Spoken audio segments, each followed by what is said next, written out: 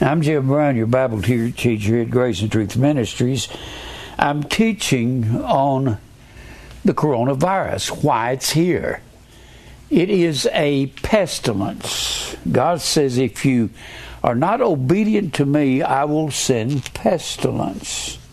He says, I'll send 4 judgments, and pestilence is one of them in there. I'll send the sword, the famine, the pestilence, and the beast. The beast, and the sword, and the famine. And what I'm trying to zero in on is pestilence, because of the coronavirus. Coronavirus is a pestilence. It's amazing to me that it is spread all over the world. That is astounding, because it's like God's judgment is coming on the world. Let me tell you why He's doing that. He's doing this because over here in Deuteronomy 28, I've used this kind of a springboard chapter. He says in Deuteronomy 28 that if you... Now, this is while the time of Deuteronomy. Deuteronomy comes from duo and nomos. Nomos is the Greek word law, and a duo is 2, or its second law. That's the second. It takes 2 witnesses to verify everything in the Bible. And Deuteronomy repeats what God has said from Exodus, Leviticus, Numbers, and then he repeats a lot of that in Deuteronomy. Deuteronomy is right before Israel crosses the Jordan River to go in and possess the land of Israel. They've come out of Egypt 40 years before, and it's Deuteronomy is where everybody in Israel that has been rebellious has been put to death. God has seen that they die in the wilderness. So when they're about to enter in, everybody at the point in Deuteronomy are righteous people. Whenever people quote the verse out of right as they're going in Joshua, they're going to take over the land, and they'll quote the verse to choose life. They'll say, see, you got an ability to choose what you want to do. Choose life. He's talking to believers. He's talking to believers. Choose or select life. It's the same thing that I'll do when I stand up here in the pulpit and tell you, live right.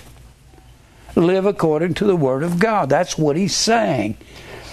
And one of the other amazing things in Joshua, at the end of Joshua, people don't even look at the context. Joshua is going in to conquer the land that has been taken over. It was given to Abraham. This is around 1450 BC, and it was given to Abraham around 2100 BC. It was given to Abraham 650 or so years before that. Well, when you get into Joshua, they use this word, choose, bakar, meaning to select. And when you're in Joshua, you're right as they're going in to take over the land. How do you know, Jim, that everybody that's been rebellious has been killed off? Because when they got to Kadesh Barnea, down just south of Israel in the Negev desert, and God told them to go in and conquer the Anakims, the land of Anak, and he sent them in there. Anak, the Anakims were the ancestors of Goliath. They were real tall people, and when the people went in there, the soldiers went in to spy out the land. They came up and they said, those people are too big for us to go in and conquer.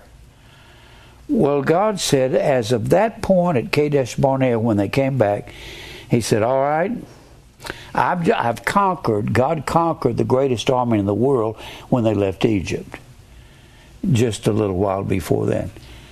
And nobody could conquer the Pharaoh except God, and he did. So because of their unbelief, he caused them to wander in the wilderness a year for every day they spent spying out the land. 40 years for 40 days.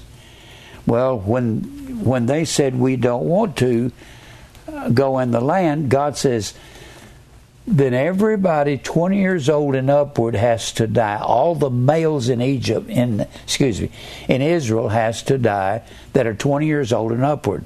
That set a precedent for military age in Israel. And everything has to coincide with everything else in the Bible. So God says 20 years old and upward, since the military men, everybody 20 years old and upward has to die in the wilderness. That's why we know when they get ready to cross the Jordan River, all rebellion has been conquered. And that's why we also know that the oldest a man can be when they were at Kadesh Barnea and survived was 19 years old. That's the oldest you could be to be a male. And everybody except Caleb and Joshua was killed off. Well, you had to be, only 19-year-old men survived other than Caleb and Joshua. So you had 40 years to that, and the oldest that men could be is 59 when they went into the land. So when you're reading anything in Deuteronomy, they've conquered all rebellion in Israel. So you have to keep that in mind if you're reading Deuteronomy, Joshua, Judges.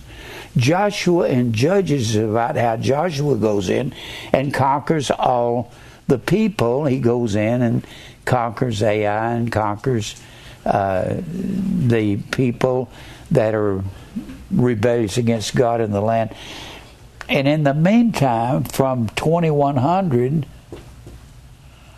down to when they leave Egypt around 1448 BC, during that time period, during that 600-700 years, that's where the Perizzites and the Jebusites and the Amorites and all of them move into the land and take over. So you can't read the end, you can't read Joshua without understanding these are all believers, because God killed off all unbelief. And when he says here I'm just giving you this as a point of understanding. You have to understand about Deuteronomy, understand all rebellion has been wiped out. Well, in Joshua, this last chapter, and this is something else people use, 24th chapter, this is what people use to say, you can choose salvation when you start preaching predestination to them. In 24:15,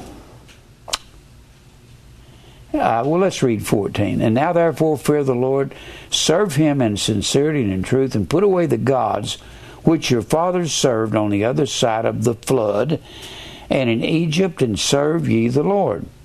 And if it seem evil to you to serve the Lord, choose you bakar, same word as choose life. Select. Choose you this day whom you will serve. And people stop right there and say, see, you can choose to serve the Lord or not. But notice the choice he gives them. He gives them two choices, and they're both evil. Choose you this day whom you will serve, whether the gods which your fathers served that were before the other side of the flood, or the gods of the Amorites in whose land you dwell. Which one of these evil systems are you going to serve? That's the only time a man has a choice, and it's self-will. It's not free will. Now, go back over here to Deuteronomy 28. And he says here in Deuteronomy 28, he says, it shall come to pass that thou wilt hearken diligently unto the voice of the Lord thy God, to observe and do all his commandments, to do all his commandments. How are you going to do the commandments of God? You're going to have to hear preachers preach truth. When they change the Word of God, and that's what the world has done, They have changed the Word of God to mean something that it does not mean. The gospel has been changed. People don't even know what the gospel is. When you hear a preacher say they're going to preach the gospel, they don't even know what that means. The gospel is the resurrection. The gospel is the blood baptism. The Bible says so. The gospel is the narrow way. The Bible says so. The Bible says John the Baptist came preaching the baptism of repentance as it was written in the book of Isaiah, which was prepare you the way of the Lord. That's the gospel. That's the baptism of repentance. And people have come up with water. There was a water baptism, but it was a proselyte baptism. And that is the truth. They've come up, baptism of repentance, which is the way, and the way is narrow. So the narrow way is the baptism of repentance. The fact that you've got of repentance, when you look that up in a parsing guide, it's called an analytical lexicon. When you look it up, it will say, look up the word repentance, where it says of repentance, and it will say Gen. It means genitive case. You've got, that's where something is in a sentence. You got nominative, genitive, dative, and accusative case. This nominative is the subject and the predicate nominative. The dative case is the indirect object, and the accusative case is the direct object that receives the action of the verb. The dative case is like Jim threw John the ball. He didn't throw John, he threw the ball to John. John is the indirect object. Genitive case is very, very important. That shows possession. When you look up the word repentance in any of those verses that says baptism of repentance, it will say genitive case on repentance in one of these lexicons. A lexicon means dictionary. It shows you what part of speech something is, where it is in the sentence. Genitive case shows something that people, any man that has good sense, can see. Genitive case, if it says baptism of repentance, you look up repentance, every time it says that, it'll say genitive case. That means repentance possesses baptism. It means true baptism belongs to repentance. You have to be repenting in order to be baptized. That's why it means blood. Baptism is blood. A blood baptism was a martyrdom or a death. Just the fact that it says genitive case. There's no possible way that water can have to do with repentance unless you can be, first of all, baptized comes from two words, baptizo and bapto. You know, that puzzled me the first time, 40 years ago, when I looked up baptism in a Strong's Exhaustive Concordance. It just puzzled me. I went, what? I looked up baptizo and it said to cover. And then it said see, and it gave a number for bapto. And I looked up bapto and I didn't know what to do with it. And it said to stain with a dye.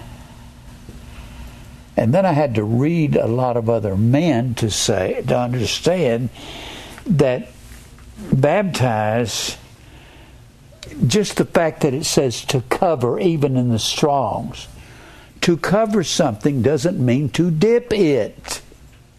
If you cover something up, You pull it over the top. You cannot say baptize means to immerse or dip under, even though some men have added that in the concordance. That's why I don't believe in these late concordances, these abridged concordances. They've changed some of the definitions. To cover has the idea.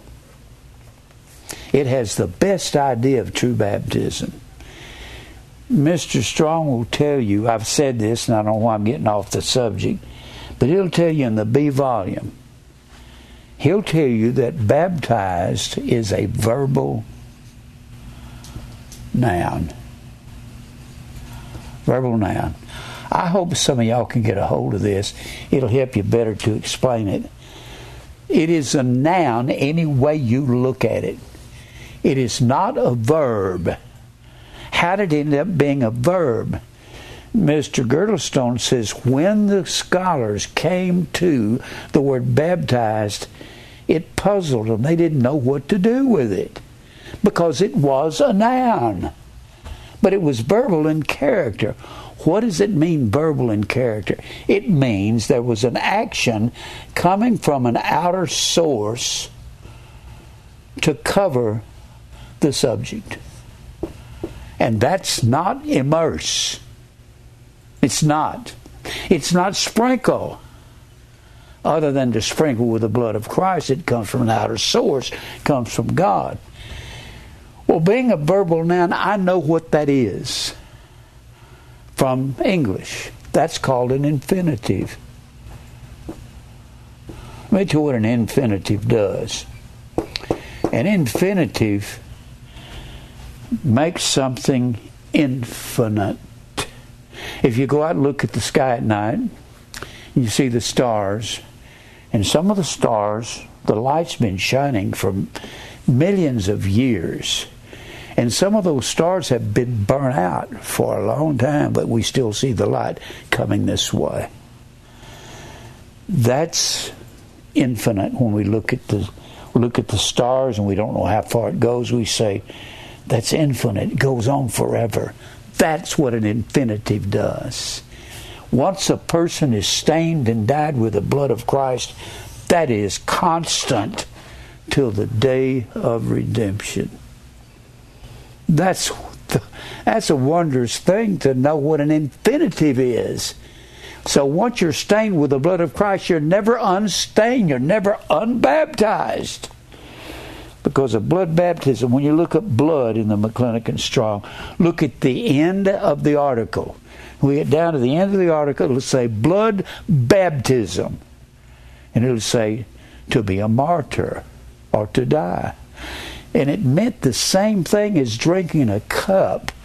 When you'll know what drinking a cup is, look at the C volume, look up cup. This is not hard. I'm not a genius. I just read a lot. And I remember what I read a lot. And to drink of a cup, they'll tell you, they tell you about all the cups, the cup of consolation, the cup of salvation. And they said drinking of a cup means to taste death. When Jesus took the cup and blessed it and said, this cup is the New Testament in my blood. Testament means last will and testament. It's diatheke. It means to taste death. So he wasn't talking about drinking the grape juice. And a testament has no force. I've said this so many times I can't count. I didn't say it. The writer of Hebrews, the 9th chapter, says it. Says that there is no force to a testament till the death of the testator. That night when he said, this cup is the New Testament, I want you to partake of it after I'm dead about 18 hours from now. Is he talking about everybody gathering around the cross and having a cup of grape juice and drinking it? No. He's talking about death to self. When Jesus was in the garden, he said, if it be thy will, let this cup pass from me. You know what I believe he was saying? He wasn't talking about his physical death.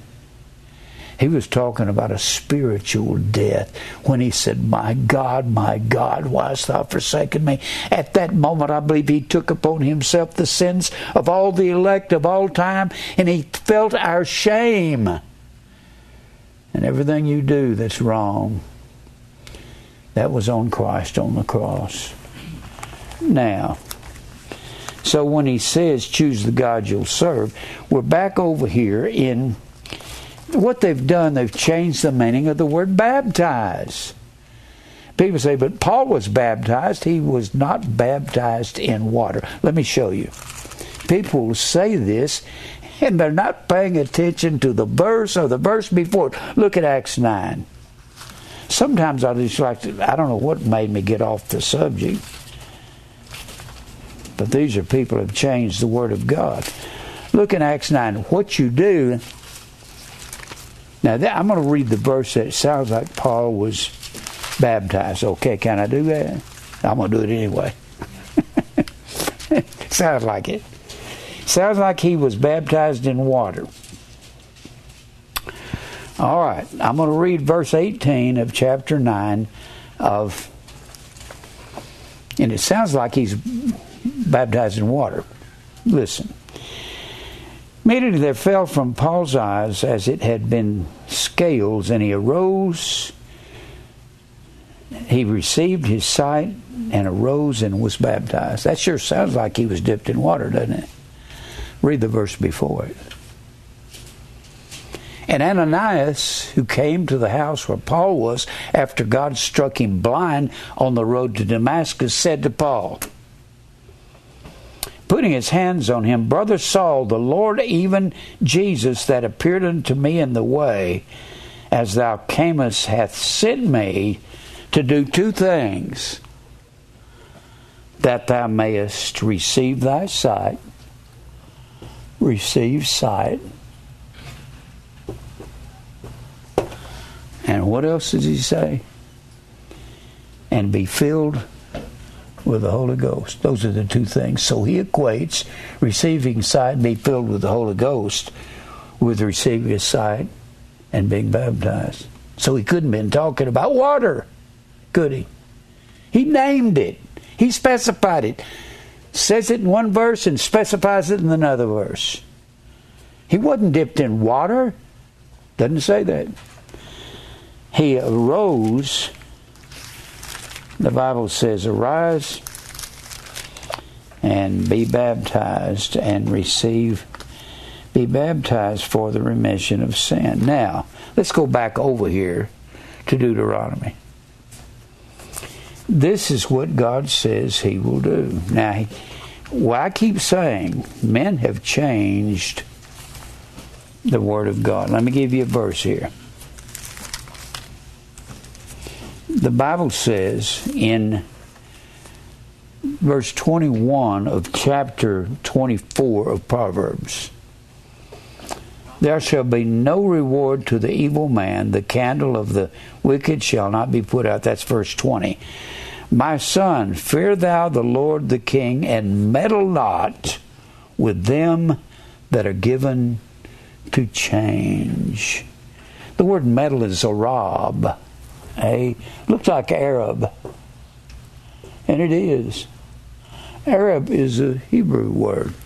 It means don't mix or don't run with those people that are given to Shana. Now God says concerning his judgments in Malachi the 3rd chapter, I change not. I do not mutate or duplicate. That's why I say Jesus was not eating crackers and drinking grape juice at the last Passover. He was eating the Passover. When he took the cup and he said, this cup is the New Testament, that sets the testament to begin after he's dead, by definition of a testament. And by what the writer of Hebrews said. You cannot have a testament. You can't have a last will and testament in force till the death of the testator, and that was Jesus. So until he's dead, You can't drink the cup. And he said, drink ye all of it. Drink the cup every day, the rest of your life, death to self. That's what he's saying. I don't know why nobody else can analyze this except myself. I've never heard anybody. In fact, he doesn't change, but we've changed the last Passover, which now is a spiritual Passover. The Bible says so. Look at, we're not to mix with people that are given to change. You're not supposed to be running around with somebody that don't believe in predestination. They believe in water baptism, and you can't even talk about a blood baptism to them. It's like Glenn said one night after I preached on this. He came up to me and said, people who believe in water baptism, they're not even going to deal with a blood baptism. When Jesus tells James and John, can you be baptized with the baptism I'm baptized with? He's talking about his death the next day. He's going to be crucified. What is he talking about? Are you able to be, it's like I've said, Miss Redding in high school, and my 12th grade English teacher, you'd say, can I go to the bathroom? She'd say, I don't know, can you? Oh, may I go? May means permission. And Jesus said, are you able to be baptized with the baptism I'm baptized with? Can you undergo the blood baptism? They said, yes, we can. He said, both of you will, and you are.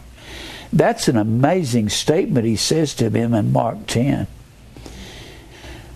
Every scholar I've ever read after, when they read the book of Revelation, they studied John, the Apostle John, after he was boiled and all and put on Patmos.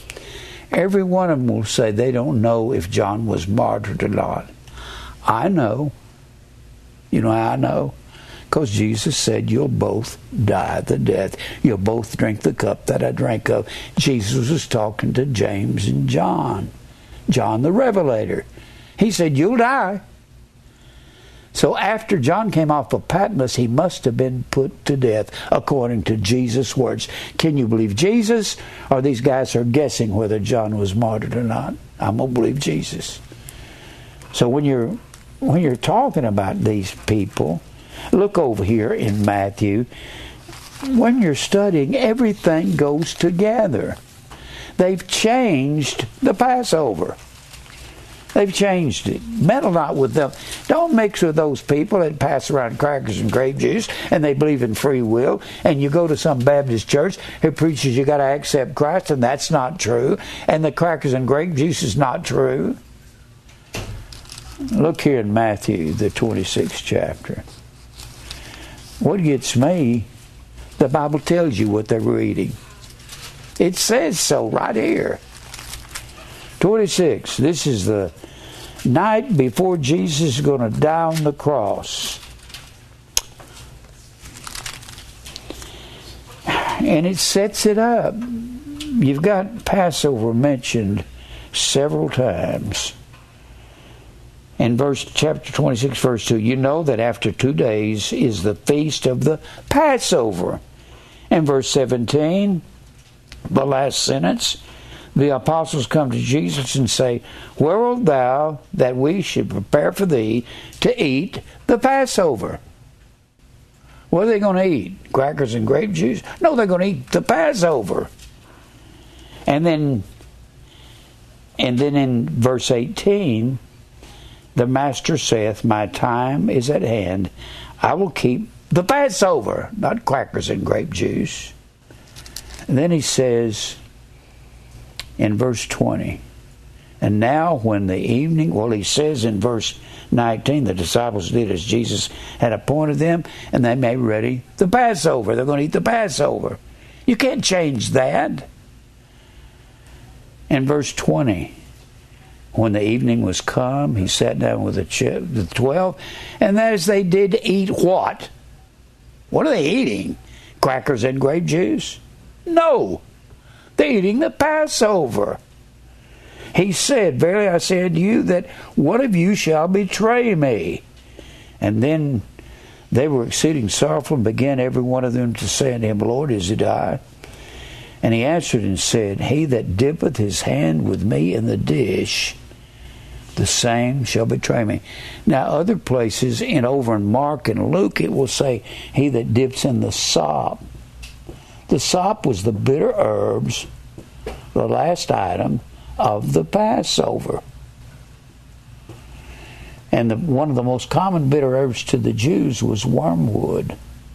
And God says, when you're rebellious against me, I will cause you to drink wormwood, a bitter herb. You can go down here to a vitamin store, you can get some wormwood, and it's healthy for your blood. It's supposed to cleanse your blood. Now, I'm just trying to show you, if this is true, what was blotted out when Jesus was nailed to the cross? The rituals. All the rituals of the Passover were blotted out, but that means there's a spiritual Passover.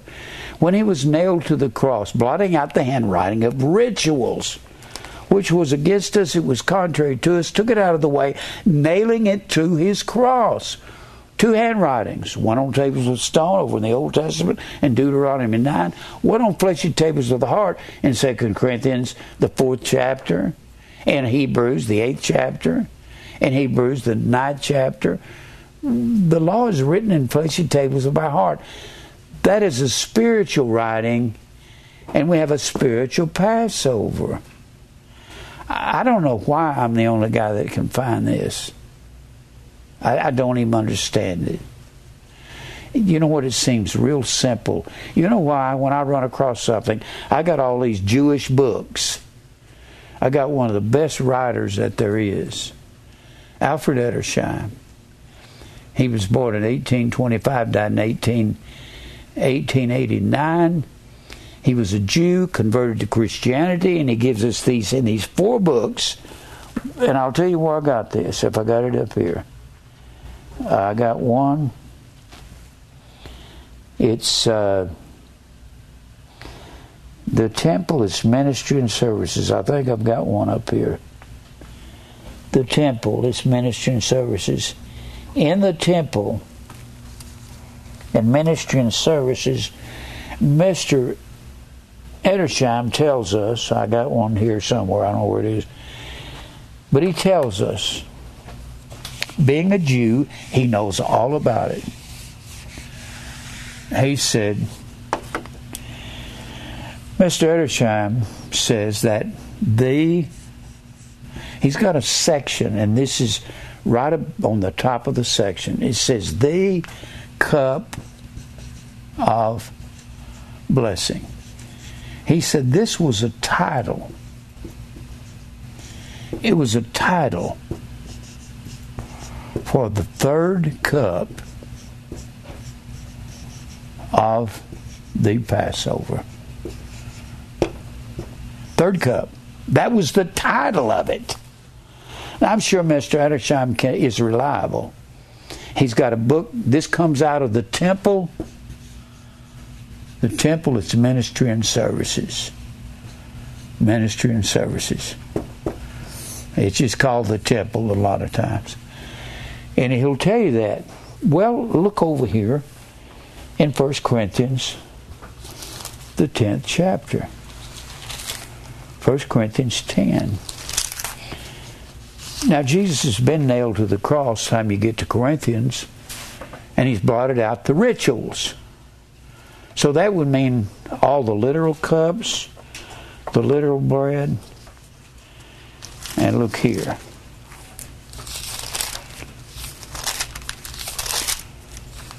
All right, 1 Corinthians 10.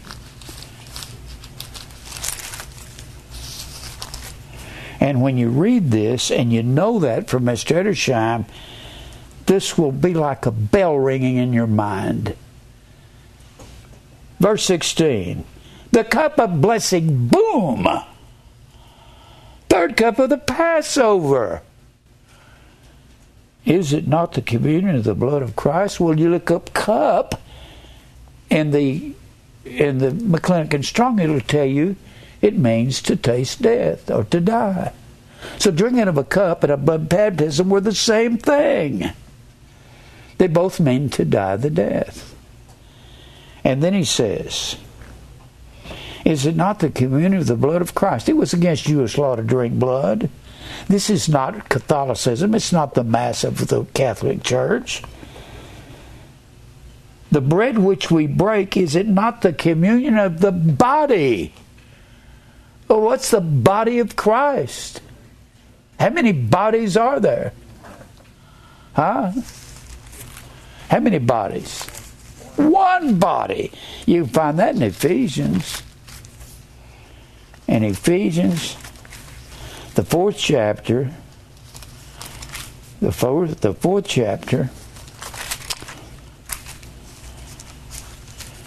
Ephesians 4. Verse 4, there's one body, one Spirit, even as you're called to one hope of your calling, one Lord, one faith, and one baptism. It's blood, not H2O.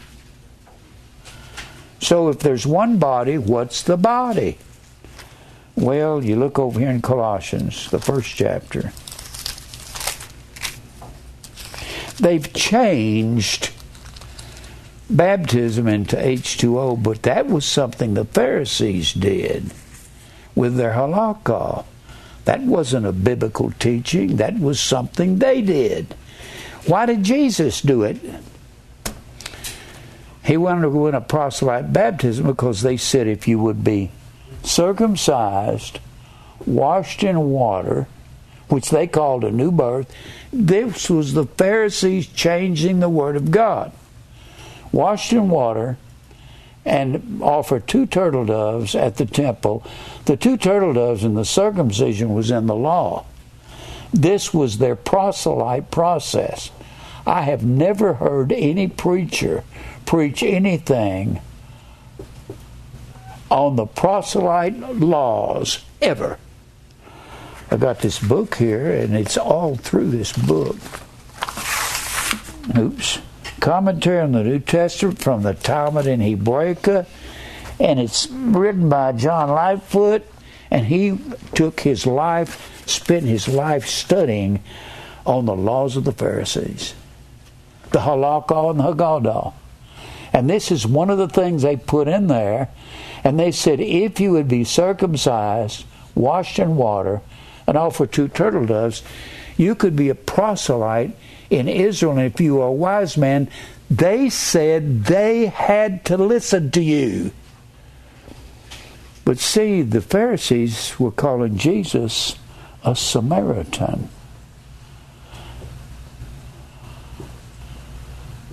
That's what they said in John the 8th chapter. He is a Samaritan. He's full of sin. That's what he said. And the reason they called him Samaritan is because he was raised in Samaria. But all of this goes together. Samaria, Zebulun is in Samaria. That's where Jesus was raised. Nazareth is in Zebulun. And he was raised there. And everybody thought Nazareth was the most filthy place in the world. And the Pharisees especially. That's exactly why Nathaniel, or Bartholomew, whichever way you want to call him, that's why he said, can any good thing come out of Nazareth? When Andrew said, we found the Messiah, and they said, where's he from? Nazareth? Are you kidding? That's a filthy place.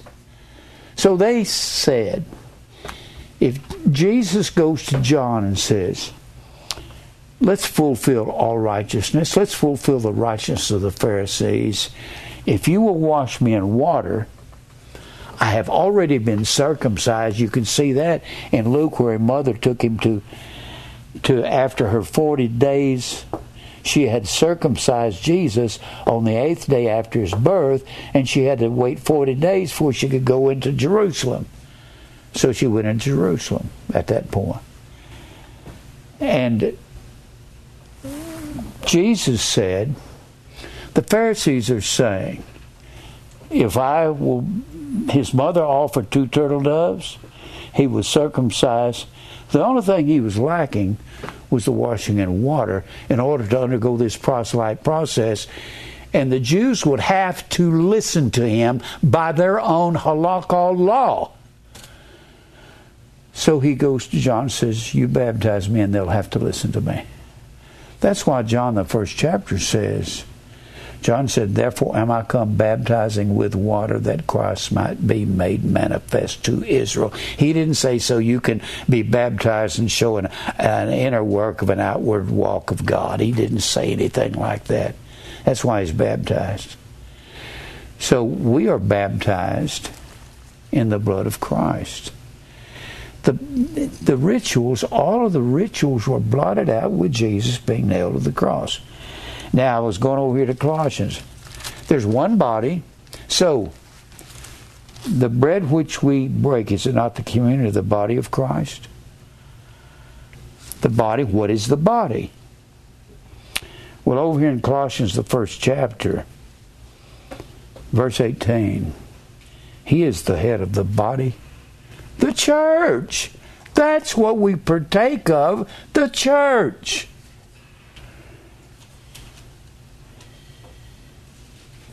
Who is the beginning of the firstborn from the dead. Then he says down here in verse 24, who now rejoice in my sufferings for you, and fill up that which is behind of the afflictions of Christ in my flesh, for his body's sake, which is the church. Now go back over here to 1 Corinthians. If you find one thing equal to something else, you can substitute it. The old algebra axiom. If the equals are substituted for equals, the results are equal, right? The body equals the church. So wherever you find the body, you can exchange body equals church, right? That's algebra. Body equals church. Let's go back over here to 1 Corinthians 10. Let me read that again. The bread which we break, is it not the communion of the church of Christ? I'm not talking about a church of Christ down here. For we, being many, are one bread, and we are the one body. So when he said, this bread is my body, he didn't say is. He didn't say our word is. Our word is the word enai. Let me write this. This is our word is. If you translate it from the Greek, it's the word E-I-N-A-I. That's not what he said. This is why if you don't go back to the original text, you won't know. He didn't say E-I-N-A-I. That's not what he said. Is a form of the verb to be, to exist. What he said was this esteem. This is my body. It means to represent. This bread represents my body, the church. You have to eat of. But I thought eating was putting something in your mouth and chewing it. Not necessarily spiritually.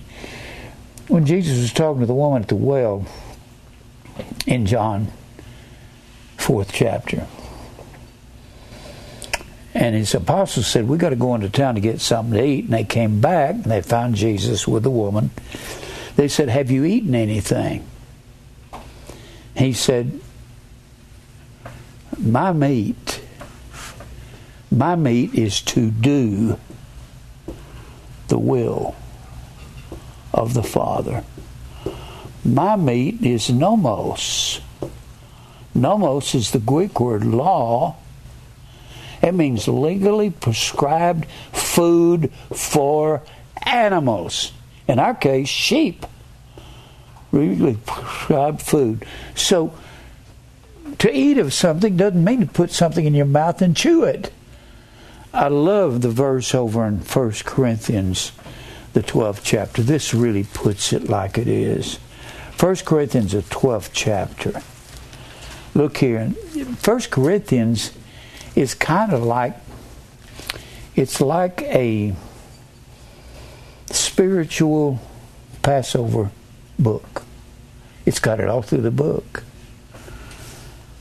when he says here and they have changed this to crackers and grape juice.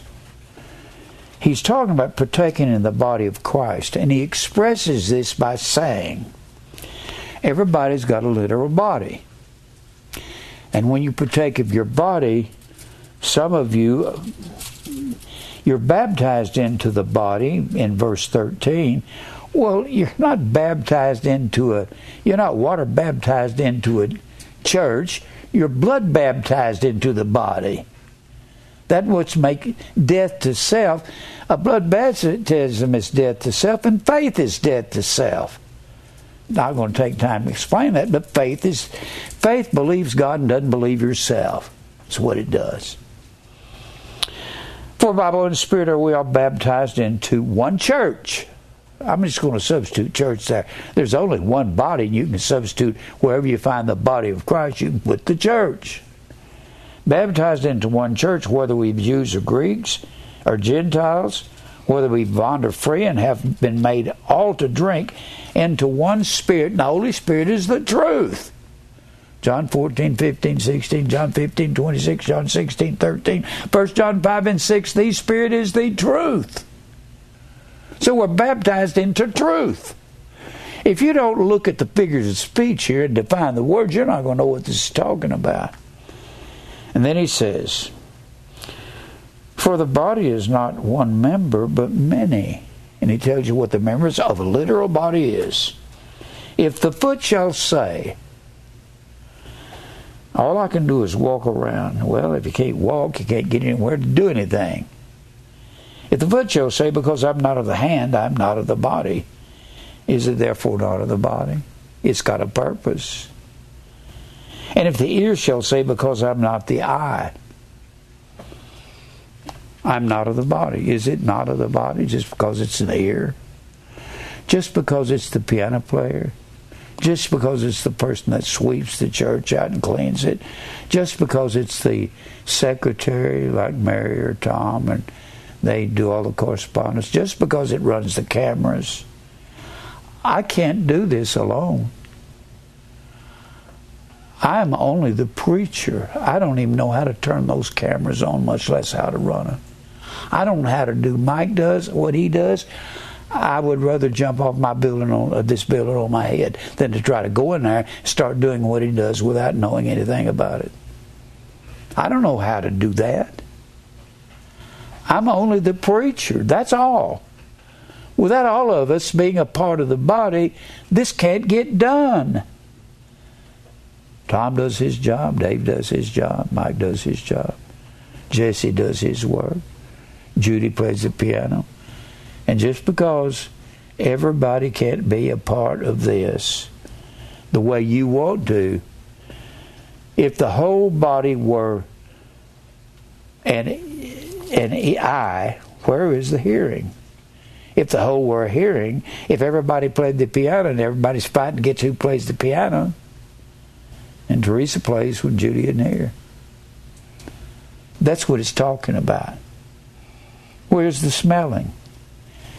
And now hath God, that verse 18 is fantastic. It says what it says because God is the one that puts everybody in the situation where they belong. If you tie to the church, don't think you don't have a big part in it, because you do. We can't pay for all these lights and all these DVDs we give away. It takes about $37,000, $38,000 a month just to run this ministry to break even. I'm not begging anybody for any money. If you give, that's between you and God, not between me and you. Now God hath set members, every one in them, as it hath pleased Him. He's got everybody where He wants you to be. Don't think you're not doing right because all you can do is come here and sit and contribute your tithe or your monies. It takes all of that. All of it's a part. Now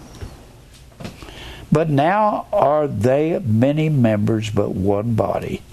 And the eye cannot say unto the hand, I have no need of thee. The piano player can, or the preacher can't say to the guy that runs the camera, I have no need of thee. Nor again the head to the feet, I don't have any need of you. Without the feet, you can't walk into the church. You can't get in your car and drive here. Nay, much more, those members of the body which seem to be more feeble, asthenes, A-S-T-H-E-N-E-S. Asthenes means they don't fit very well.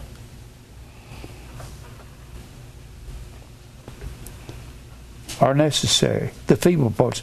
Yeah, I say this every time I get to this. They used to think that the tonsils were not important, so they'd tell all little kids that go to the hospital at 6 years old, back in the 40s, you need to have your tonsils out. They found out now that they gather all kinds of germs and all kinds of corruption, and I used to think I needed to have mine out, but once I got them out, all the infections started going to my lungs. That's what your tonsils collect. It's the same thing with your appendix. It gathers poison. It's necessary. It's an uncomely part of the body.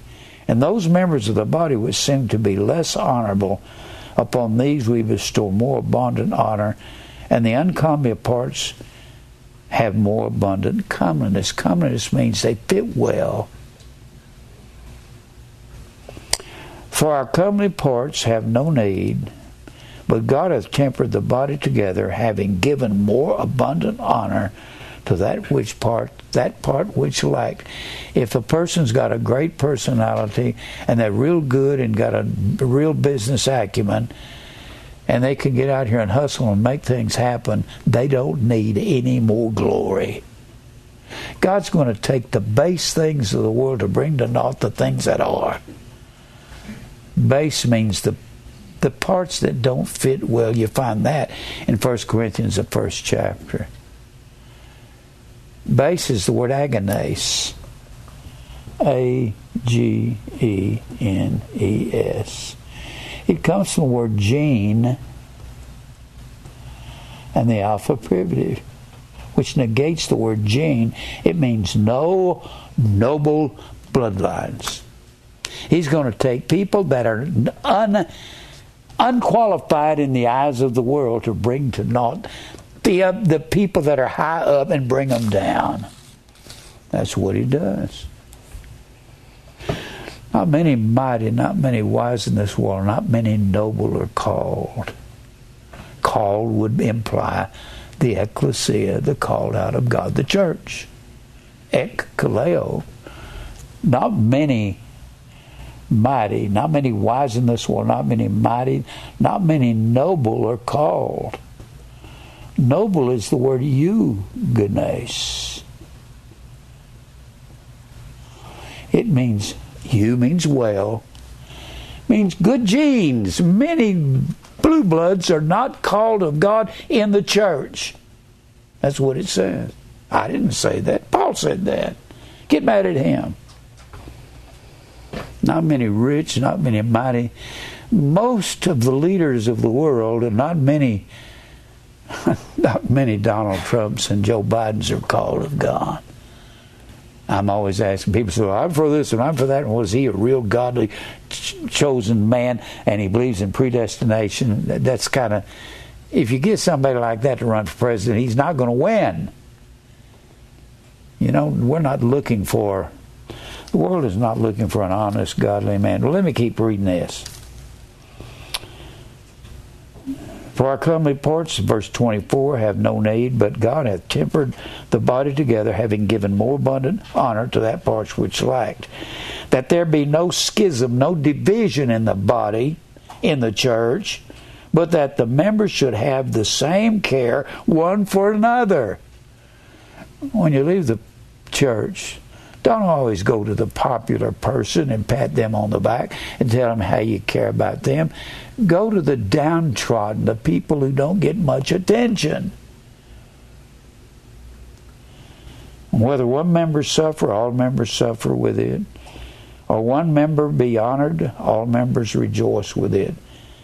And boy, I love this verse 27. Now ye are the member of Christ, of the body of Christ, and members in particular. When he says that you got the foot and the hand and the eye and the ear, that's in particular. The word particular is the word meros.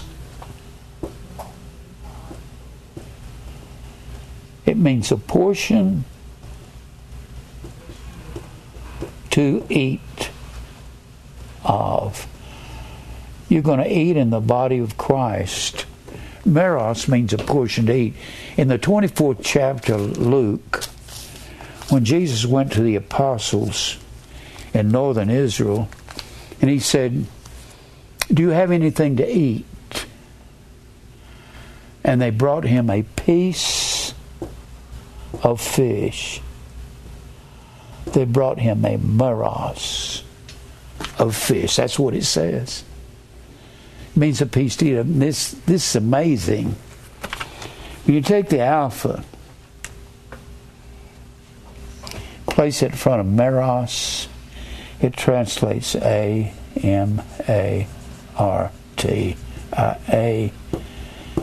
With the alpha privative, that is the word sin. It means to miss the mark. And I think of the Garden of Eden, where God says you can eat of every tree, all these trees out here, but you can't eat of the tree of the knowledge of evil in the midst of a garden. And what they do is they'll go beyond the mark to that tree of the knowledge of good and evil. That's what they go to. And what's in the knowledge of good and evil is all in the world: the lust of the flesh, the lust of the eye, and the pride of life. Because that's what Eve saw in that tree in the midst of garden. She saw a tree that was good for food. It was pleasant to the eye and make her wise, and she could be proud. So sin started here. Hamartia is sin. That's the word sin. And when you look at the word nomos, and you place the alpha in front of nomos, it translates A-N-O-M-I-A, which is the word iniquity. It means unlawful. Unlawful food. Nomos means legal food for sheep. The alpha privative negates that word. It means unlawful food. That's iniquity. That all started in the garden. Sin started in the garden, missing the mark of God, going to the mark of Satan, going to the charagma of Satan. When the Bible speaks of the mark of the beast, it's the word korax. It comes from charagma. It's the word korax, and it means a stake on a boundary line. And the stake started, you can trace everything back to the garden. God says, don't go beyond the stake. Don't go beyond the mark. If you take the mark of the beast, you go after all that's in the world. And it's not some computer chip. What gets me is they try to say a computer chip. We got something more powerful than the computer chip nowadays. It's called DNA. If they wanted to put a mark on you, it would be that. Now, so, I don't know where I was. Oh, I was talking about sin. And this is, when he said this is, he said esteem. This is my body. Now, I don't know how I got into this. What they've done, they've changed the Word of God. You can't have... How much time do I have, Mike? 33. See if I can get this in. Let's go over here to 1 Corinthians 11th chapter. I said to you earlier that 1 Corinthians was a Passover book. You got Jesus, the Passover lamb, in the 5th chapter. You got the bread, which is the church, we being many are one bread and one body. Let me give you one other thing. They never bring this out in a church. I never hear any of them bring this out. They never bring out the lamb of the Passover. I never hear it. Look over here in Mark, the 14th chapter. Mark 14. Now, there are 4 items at the Passover. A lamb. They've changed all this to crackers and grape juice. The lamb, the 4 cups, and third cup is cup of blessing. Jesus took the cup and blessed it. Said, this cup is the new last will and testament, but I have to be dead before you can drink of it. 4 cups, unleavened bread. That was a 7-day festival. 7 days. Well, the Bible says we being many are one bread and one body, and we're to be unleavened. Leaven is a type of sin. And then you had bitter herbs. That was the sop. The sop. The preachers have changed everything. You know what the problem is? They're too lazy to study the Greek text. They don't care what something means. I will sit and tell any preacher in America they're wrong. I will stand on a platform down here in Titan Stadium and get me about 10,000 preachers sitting. I will say, well, something is wrong with you guys. You're just too lazy to study. I never hear any preacher on the radio that really studies. I mean, I've spent decades researching. I can't research now in my 80s like I could in my 40s. I researched around the clock in my 40s. Looking at words. What do they mean? What did they mean? What did the Jews mean when they said something? Look here in Mark 14. Notice there's something here you never hear them say, and this is supposed, you got Matthew 26, Mark 14, Luke 22, and John 13.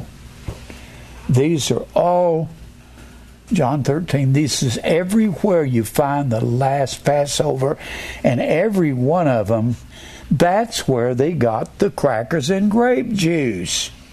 Crackers and grape juice. You don't have it anywhere else in the Bible except 1 Corinthians 11.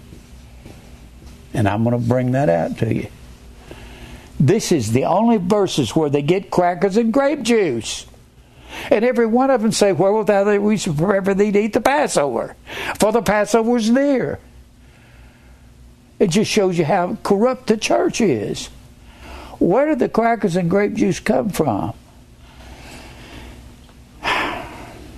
The writers, the church historians tell you, around 154 to 158, somewhere in that area, they had been having an agape love feast every Sunday, every first day of the week, where they would gather together to bring food for the poor, take an offering for the poor, and you're going to find that agape love feast described in 1 Corinthians 11th chapter. And Mr. Enoch Pond and Williston Walker, very reputable historians, great historians, and Backhouse and Tyler. Backhouse.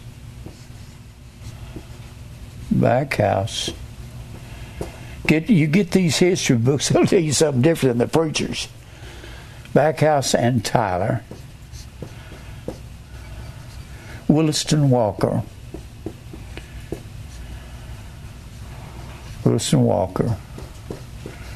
And I love Enoch Pond. He was a Congregationalist. That's what the Puritans started calling themselves after they had been here for 100 years. They started calling themselves Congregationalists. They believed in predestination. Congregation. Mr. Pond says, in his history of the church, he said the church began to be apostate at the end of the 2nd century, when the church began to turn itself over to synods and councils. We would call that conventions and associations.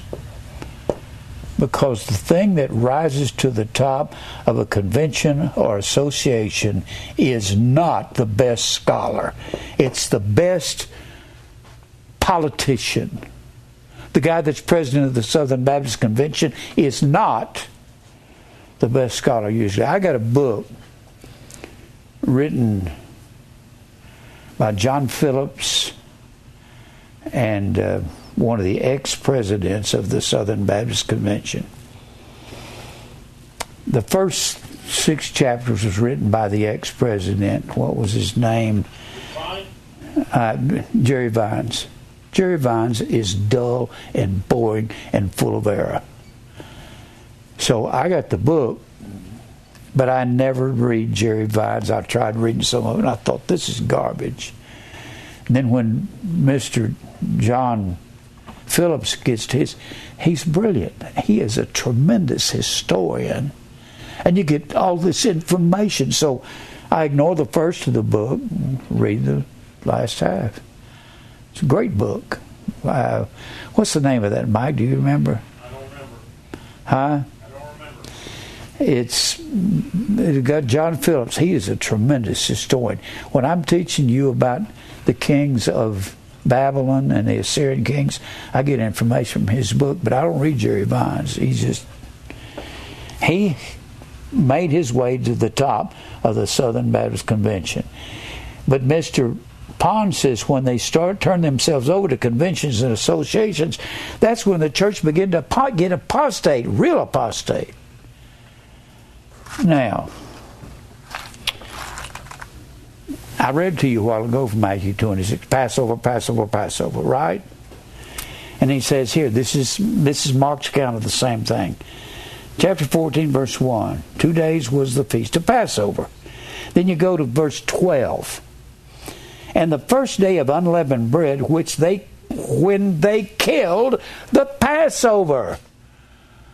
Why don't they have that in their cracker and grape juice service?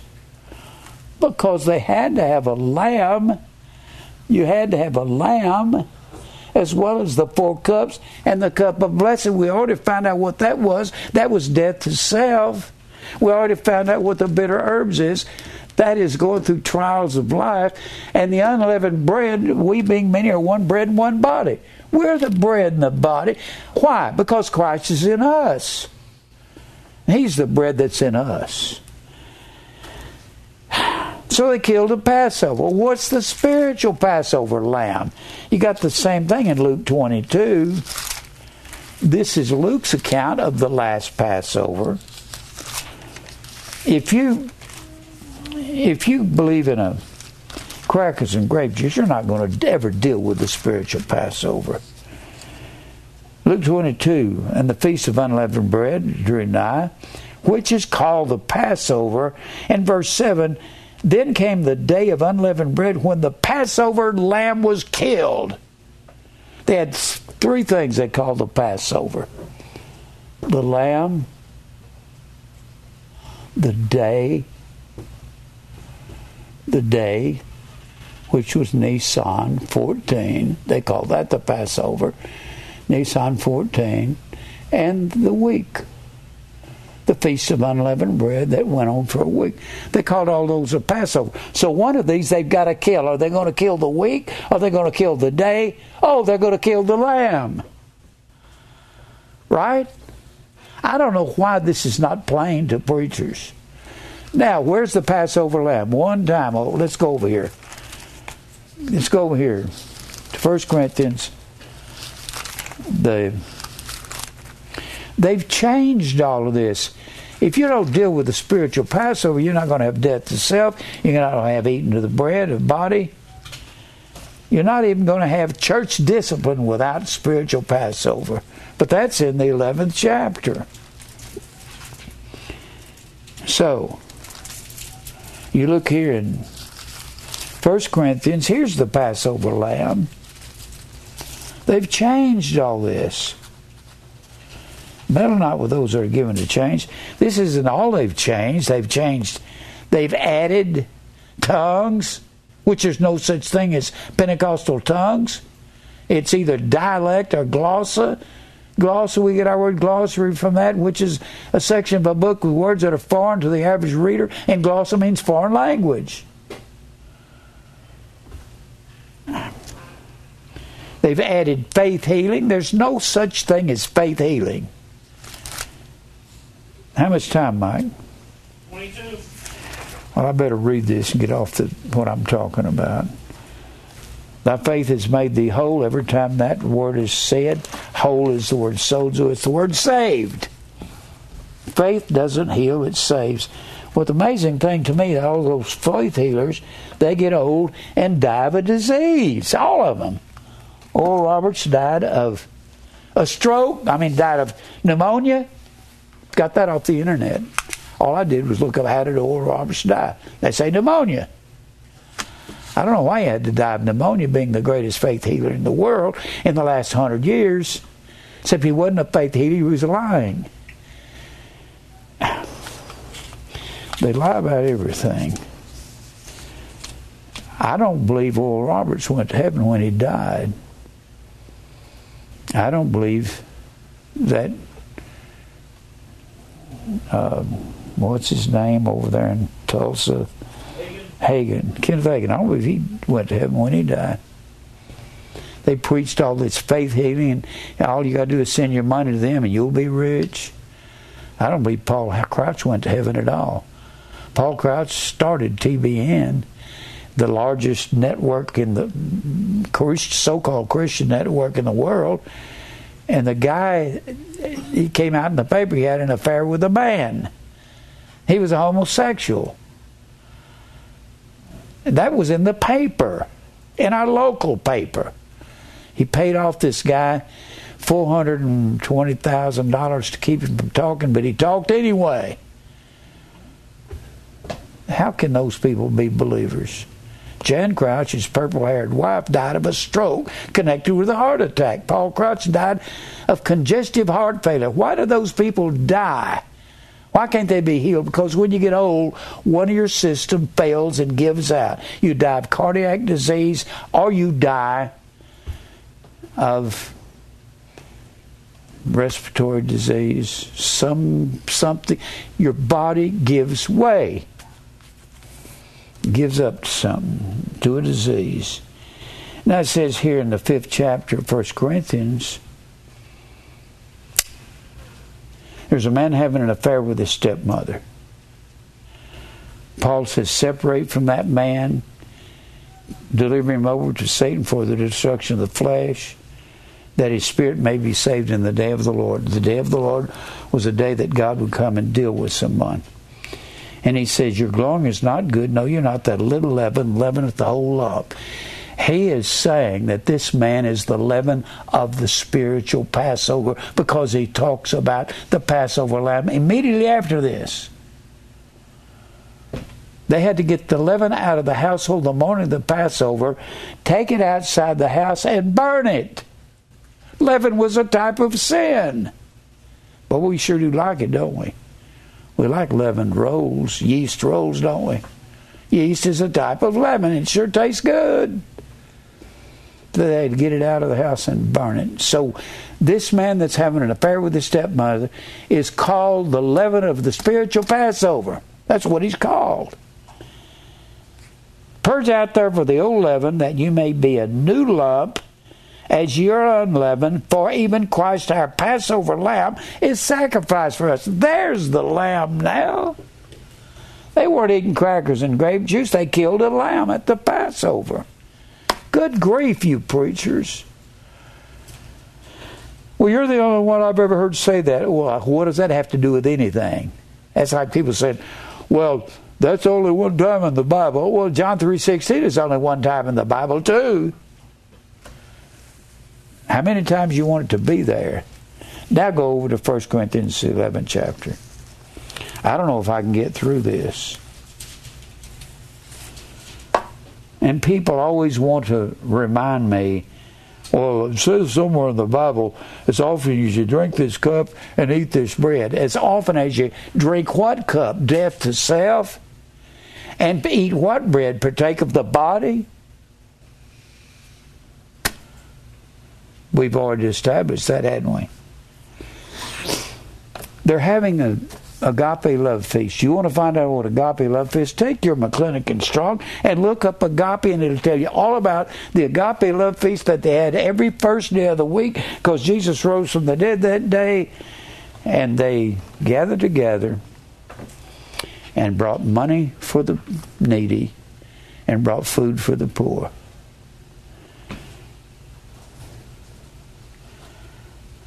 All right, let me see. He's saying here in verse 20, when you come together, therefore, into one place, this is not to eat the Lord's Supper. You're gathering together for the poor. For in eating, every one of you taketh before the other his own supper. He's hungry, and another's drunken. What? Have you not houses to eat and drink in, or despise the church of God, and shame them, and have not you gathered together to bring food for the poor, not to eat it? What shall I say? Shall I praise you in this? I praise you not. For I have received of the Lord that which was also delivered unto you, that the Lord Jesus, the same night in which he was betrayed, took the bread of the Passover, which now is us. We being many are one bread and one body. And when he had given thanks, he brake it and said, red letters, take, eat. This is my body, the church, which is broken for you. This do in remembrance of me. That word remembrance comes out of the 12th chapter of Exodus, the first Passover. Look at that. Do I have time? How much time do I have, Mike? 15. Look at first Exodus, the 12th chapter, and it shows you that Passover is forever. It didn't quit when Jesus died on the cross, and he said, I changed not. He did not mutate the Passover 4 items into crackers and grape juice. He said, I changed not. I don't mutate in my judgments. This is a judgment of God. And look here at Exodus. You know how long it took me to understand this? 25 years. And it seems like it fits together like a puzzle. Look here in Exodus 12. He's telling them to take a lamb without blemish. Tells them that in the front of this. In verse 5, a lamb without blemish. And then he goes through it on the 14th day of the first month. That's Nisan 14. That's March, April. And then he gets on down here talking about the Passover in verse 11. And he comes on down. I'm not going to go through all of it. Verse 14. This day shall be unto you a memorial, Zikron, memorable thing. And ye shall keep the feast of the Lord throughout your generations. And ye shall keep it a feast by ordinance forever. Well, when he died, what happened to it? It became spiritual. All the rituals were nailed to the cross with Christ. There's 2 parts to the law, the letter and the spirit. It's the letter he drove the nails through. When you wanted to do away with one contract, you took the contracting parties in public, you took the two original witnesses, says everybody agreed, we're going to invalidate this, and it will become spiritual now, and they drove a nail through it. The same thing we do when we use a notary stamp. And that held up in their courts of law. How do you know that? I've read all this in so many books. So he says over here, in verse 24, when he has given thanks, he took the bread and brake it and said, "Take, eat, this is my body, the church." What chapter? 11th chapter of 1 Corinthians, verse 24. "Take, eat, this is my body, which is broken for you. Do this in remembrance of me." We partake of the body remembering Christ. We eat of the bread remembering. And after the same manner he took the cup when he had supped, saying, "This cup is the new last will and testament, and I have to be dead before you can drink it." In fact, let me read that real quick in Hebrews. In Hebrews, the 9th chapter. Hebrews 9. In verse 16, "For where a testament is, there must also of necessity be the death of the testator." So when Jesus said, "Drink this cup," it's the New Testament. I've got to be dead before you can drink the cup, and that'll be about 18 hours from now. He's not saying drink grape juice. Everybody gather around the cross when I'm dead and drink a cup of grape juice. That's ridiculous, isn't it? Verse 17, "For the testament is of force after men are dead." Last will and testament, diatheke. That's the word testament. It's the last will and testament. I got a whole lot to say about that. You find that over in 1 Peter, the 2nd chapter. He uses another word for that in 1 Peter. I don't have time to go there right now. "For a testament is of force after men are dead, otherwise it is of no strength at all while Jesus is alive." Testament didn't have any power until he was dead about 18 hours later. I hope y'all get a hold of that. Then, let's go back over here. Let me go back through. Let me just show you this. 1 Peter, the 2nd chapter. The 2nd chapter, verse 21. "For hereunto were ye called," kaleo, this is where the church was called to, "because Christ hath suffered for us, leaving hupolimpano," leaving us an example, leaving hupo, Limpano, is a word that means to bequeath. You bequeath something to somebody after you're dead. It has the same basic meaning as testament. And then he makes a list of things that you're given to drink the cup. I'm not going to go through that now. Now let's go back over here to 1 Corinthians 11. I love this. "This cup is the New Testament in my blood. This death to self is the New Testament, the last will and testament, only after I'm dead." People have called me and said, "What about that in 1 Corinthians 11? Like it's going to negate the verses in Matthew, Mark, Luke, and John." Don't negate it. It supports it. It's in red letters. It's quoted from there. "This cup is the New Testament, my blood. As often as you drink death to self, you're doing it in remembrance of me. For as often as you eat this bread, partake of the Word of God as a part of the body." Right now, we are eating the bread.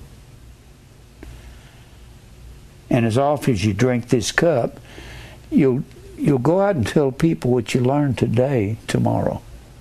And you'll drink the cup because they'll separate from you when you tell them Christmas is pagan, Easter's pagan, God doesn't love everybody.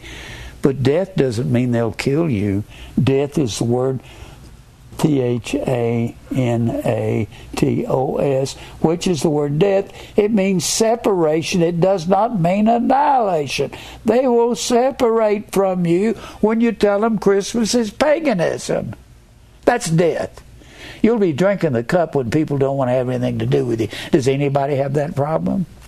Me. And everybody else has that problem, don't you? We're going to talk to people about the truth. They want you to, they say, here, drink this cup.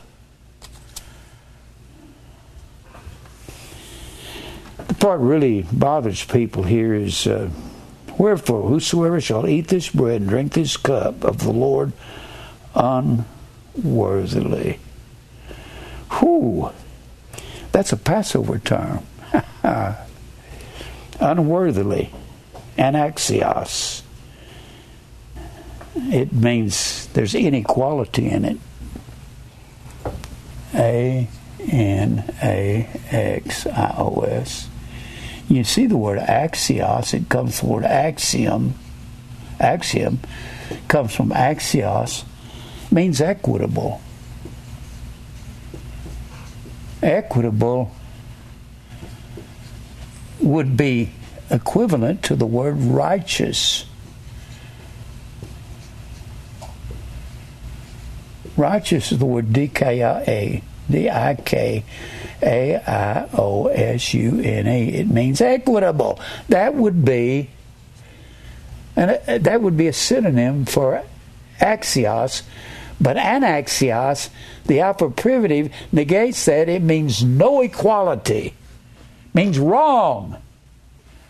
So those that drink the cup, it was said that whenever you drank unworthily at the Passover, here's what happened. Everybody's changed this meaning to crackers and grape juice. If you can drink crackers and drink grape juice, you're okay. And people pass around that cracker and grape juice and say, okay, now examine yourself, see if you're worthy. Nobody's worthy of Christ. Everybody's unworthy. But He makes us worthy. He pronounces us innocent, justifies us. What they did, at every one of these feasts, they had 3 feasts. And all of the males from all over the world, they had been scattered when they were a nation under kings. They went after Baal and the Grove and Shemash and Molech and all of these gods. God scattered them all over the world, and He gave all the males to come back from all over the world. And you got this in this. I got this out of the Compendia. And they're coming back from all over the world. Well, I'll get to it in a minute. Here. They're coming back from all over the world. They were scattered all over the world. When they're coming back, the Pharisees had men go out on the roads, and they didn't have highways like we have. The roads were very rough. They had, when the rains would rain, the rocks would come up and be sticking out and protruding. And they had to go prepare the roads for the people coming back from all over the world. And when they came back, they'd go out on the roads and be repairing the roads. And if they ran across a dead body, they had to paint it with lime. Dead body. They painted it with white lime to warn everybody to stay away from it. Evidently, they learned that lime would kill off disease. So they painted it with white lime, and they called that where that body was, and they put a stone on it and painted with white lime, and they called that a whited sepulchre.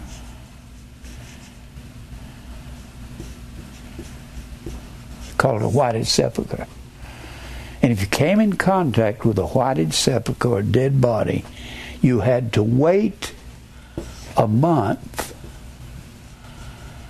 to go partake of any one of these feasts, the Passover, Pentecost, Feast of Ingathering, which was coupled with the Day of Atonement.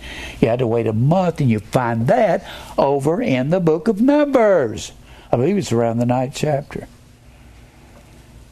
And you couldn't partake of if you partook after you came in contact with a dead body without waiting. What are the whited sepulchres of the spiritual Passover? Jesus told the Pharisees in Matthew 23, you're like whited sepulchres and you're full of dead men's bones. That's what he meant when he said that. So if you partake with Pharisees, you can't run with the world. That's the whole thing he's saying. You're partaking of the bread and the body, and you're drinking the cup unworthily. If this spiritual Passover is not true, y'all would know everything I said today, okay? And then he says, you partake unworthily and shall be guilty of the body and the blood of the Lord. But let every man examine himself if you're running with whited sepulchres. Pharisees who've changed the word of God, and that gets back into the halakha. Let him eat and drink, let him eat of that bread and drink of that cup. For he that eateth and drinketh unworthily eateth and drinketh damnation to himself, not discerning the body of Christ. Sounds like when they went out there in the 16th chapter of Exodus and they saw all of that white stuff on the ground, the manna, they said, what is it? And Moses said, that's what we'll call it. We'll call it mon, or we call it manna, which means, what is it? They're not discerning the church. They have no conviction about what they do. For if we would judge ourselves, we should not be judged. We need to judge ourselves and see if we're running with the wrong crowd. And this takes me right into church discipline. Have no fellowship with unfruitful works of darkness, but rebuke them.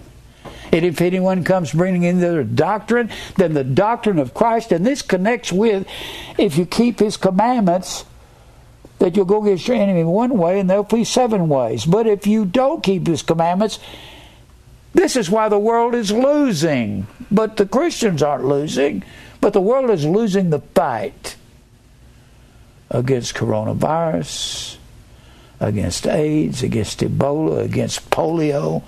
I was alive when polio was rampaging across the world. I was 12 or 13 years old. Everybody was terrified of it. Am I out of time? Yeah.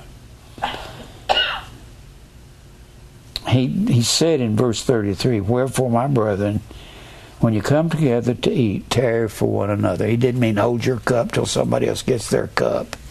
He says, wait till the poor get there. Don't start something till they get there to get their money and their food. Well, I didn't say all I could, but I hope you understand that. If you're in hunger, let him eat at home. I love teaching on this because this is one of the change. This is one of the things the world has changed. To drink the cup is to die daily. Paul said, I die daily.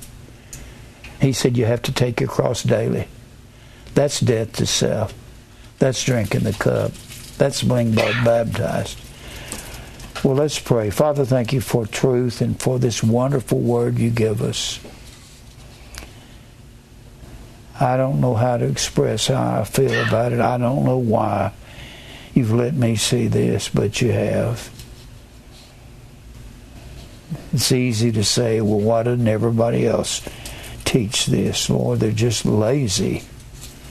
They don't care about analyzing your word to find out what you meant. Thank you for truth. Fight our battles for us. Help us to take a stand at all times for the truth, and then we'll drink the cup and we'll be blood baptized.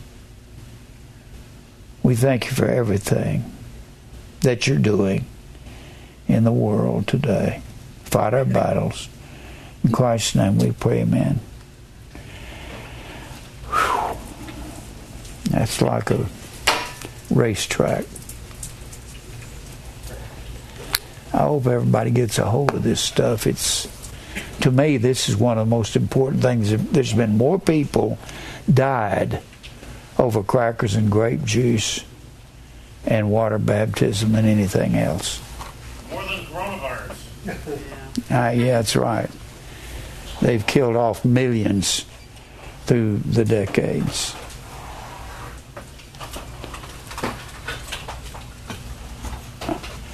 But that's just one of the many changes that they've changed.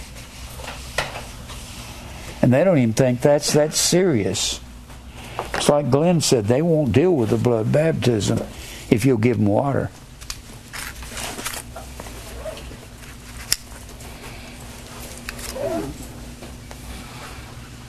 What are you doing there, brother? I ain't going to shake your hand. You about 8 hours is what you have. I don't understand why preachers, I know why they won't find out, because they like the money they're getting. No revelation. Huh? I still believe it's just no revelation. Well, they don't. If they knew different. God don't make them hungry enough. They're just not hungry. I don't jump on anybody else. I just keep going. They've changed the Passover to crackers and grape juice, and the spiritual Passover is very important to us. Easier to do. Huh? That's so easy to do. Take a little bread, wine, and go. That's, oh yeah, you just home free. That's right. It's like, well, I took my wine and my bread, so I get to go to heaven. It's kind of like water, it just gets you wet. That's right. That's all it does. It don't even fill you up. All it did was make all the church had the big loaf over there and all that. yeah. All the grape juice does is make me thirsty for something else. That's right. And a little bitty piece of bread made. When are we gonna go eat? It's crazy.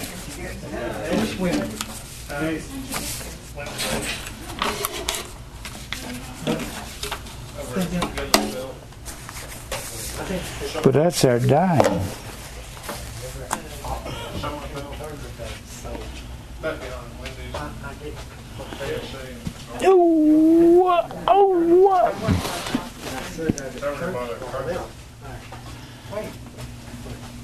I'm going to put this here so I can. You were just getting started. Yeah. I don't know why either. I have so much more to say on that. Well, if you get ready to say my stuff, you let me know. I'll come over and sit and listen. I'll come over and sit and listen anytime. Okay, all right. You remind me of my great-grandfather. He was a minister, a primitive Baptist minister. Well, I believe in. I used to sit at his feet and listen. I believe in getting details. Absolutely. Break everything down to the lowest common denominator. You'll find the answers. That's what getting deep is all about. That's what it takes. That's what it takes. Lowest common denominator.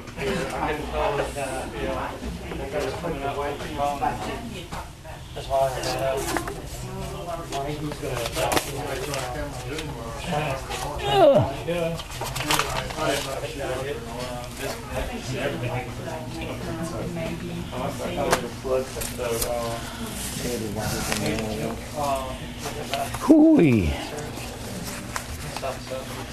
Mercy me. Take anything out for you?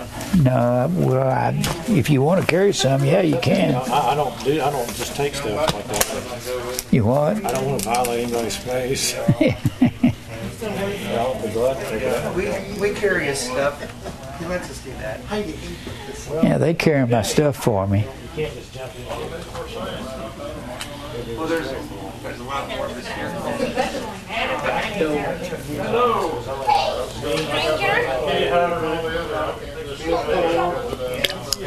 to run the camera on Wednesday and Saturday. Can't read your program. Yeah, I knew that was Yeah, there's the most people that come here in a long time. How you doing? Well, I love you guys. I'm gonna leave. Are you leaving fast? Hey, Sherry. Sherry, baby. Sherry, baby. Sherry, won't you come out tonight? You never know. How's everybody? Miss y'all. I don't blame you. Gotta give one big air hug. Well, there's my water. It's going to be raining. It didn't rain. Hey, Jim, say hey to Mary for us. I will. I'm gonna leave in a minute.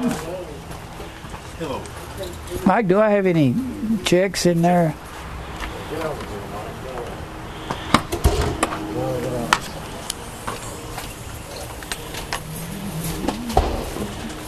How's Herb? Was there any in the front? It's wonderful. Wonderful? I think. How about you here? Good. I always like the one thing I say. I'm doing great. Negative on the front. Negative. How you want these in here? Just stick them on top of that. Oh, thank you, brother. Appreciate that. Got 7 of them there. Okay. I went over to one of the restaurants, instead of giving me a 5 and 2 ones, they just gave me 7 ones. Oh, Will you be good? I'm gonna tell all of them bye. Okay, I love you, brother. God, I got to come and see everybody. I'm heading Have back. you lost weight, Herb? Yeah, about 30 pounds. I thought you had. I thought, who is that skinny guy? Has that been recently? Has he? You take care. I love you, man. I thought about this too. Hey, Mike. What are we looking at? Oh, there you are. You got your microphone on. Is this in the Oops, I sure do. They gotta say something about well, as we say every week, tell Mary hi and miss her too. I will. Yeah. I thought, well, that's This is the 1611 originally.